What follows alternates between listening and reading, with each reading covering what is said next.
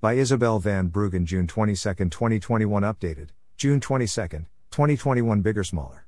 Print.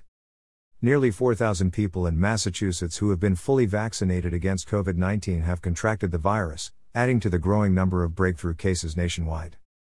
According to the Massachusetts Department of Public Health, as of June 12, there were 3,791 people who tested positive for COVID-19 among the 3.7 million fully vaccinated people in the state, accounting for roughly 1 in 1,000 vaccinated individuals. We're learning that many of the breakthrough infections are asymptomatic or they're very mild and brief in duration, said Boston University infectious diseases specialist Davidson Hamer, the Boston Herald reported. The viral load is not very high. Breakthroughs are expected, and we need to better understand who's at risk and whether people who have a breakthrough can transmit the virus to others, Hamer added. In some cases, they'll be shedding such low levels of the virus and won't be transmitting to others. So-called breakthrough cases refer to cases appearing 2 or more weeks after a person's final shot. That's primarily the second Pfizer or Moderna dose, but can be the single-shot Johnson & Johnson vaccine. Vaccine breakthrough cases are expected, the Centers for Disease Control and Prevention states on its website. COVID-19 vaccines are effective and are a critical tool to bring the pandemic under control. However, no vaccines are 100% effective at preventing illness. There will be a small percentage of people who are fully vaccinated who still get sick, are hospitalized, or die from COVID-19. The health agency added, there is some evidence that vaccination may make illness less severe.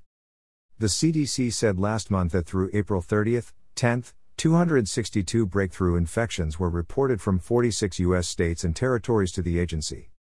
Of the cases, more than 6 in 10 occurred in females, with the median patient age being 58, according to a new report from the CDC, which stopped counting breakthrough infections as of May 1, except for those that cause hospitalization or death. Approximately 10% of the patients required hospital care, and 160, or about 1.5%, died. Data indicate that about 3 in 10 hospitalized patients were admitted for a reason unrelated to COVID-19 or with no symptoms. The median age of those who died after getting vaccinated was 82 years. 28 deaths were pegged to a cause unrelated to COVID-19 or occurred in patients who displayed no symptoms. Sequencing data were available for 555 of the breakthrough cases. Over 60% were identified as stemming from variants, including the B.1.1.7 variant that was first identified in the United Kingdom. The CDC meanwhile has stopped investigating breakthrough infections unless individuals are hospitalized or die from COVID-19.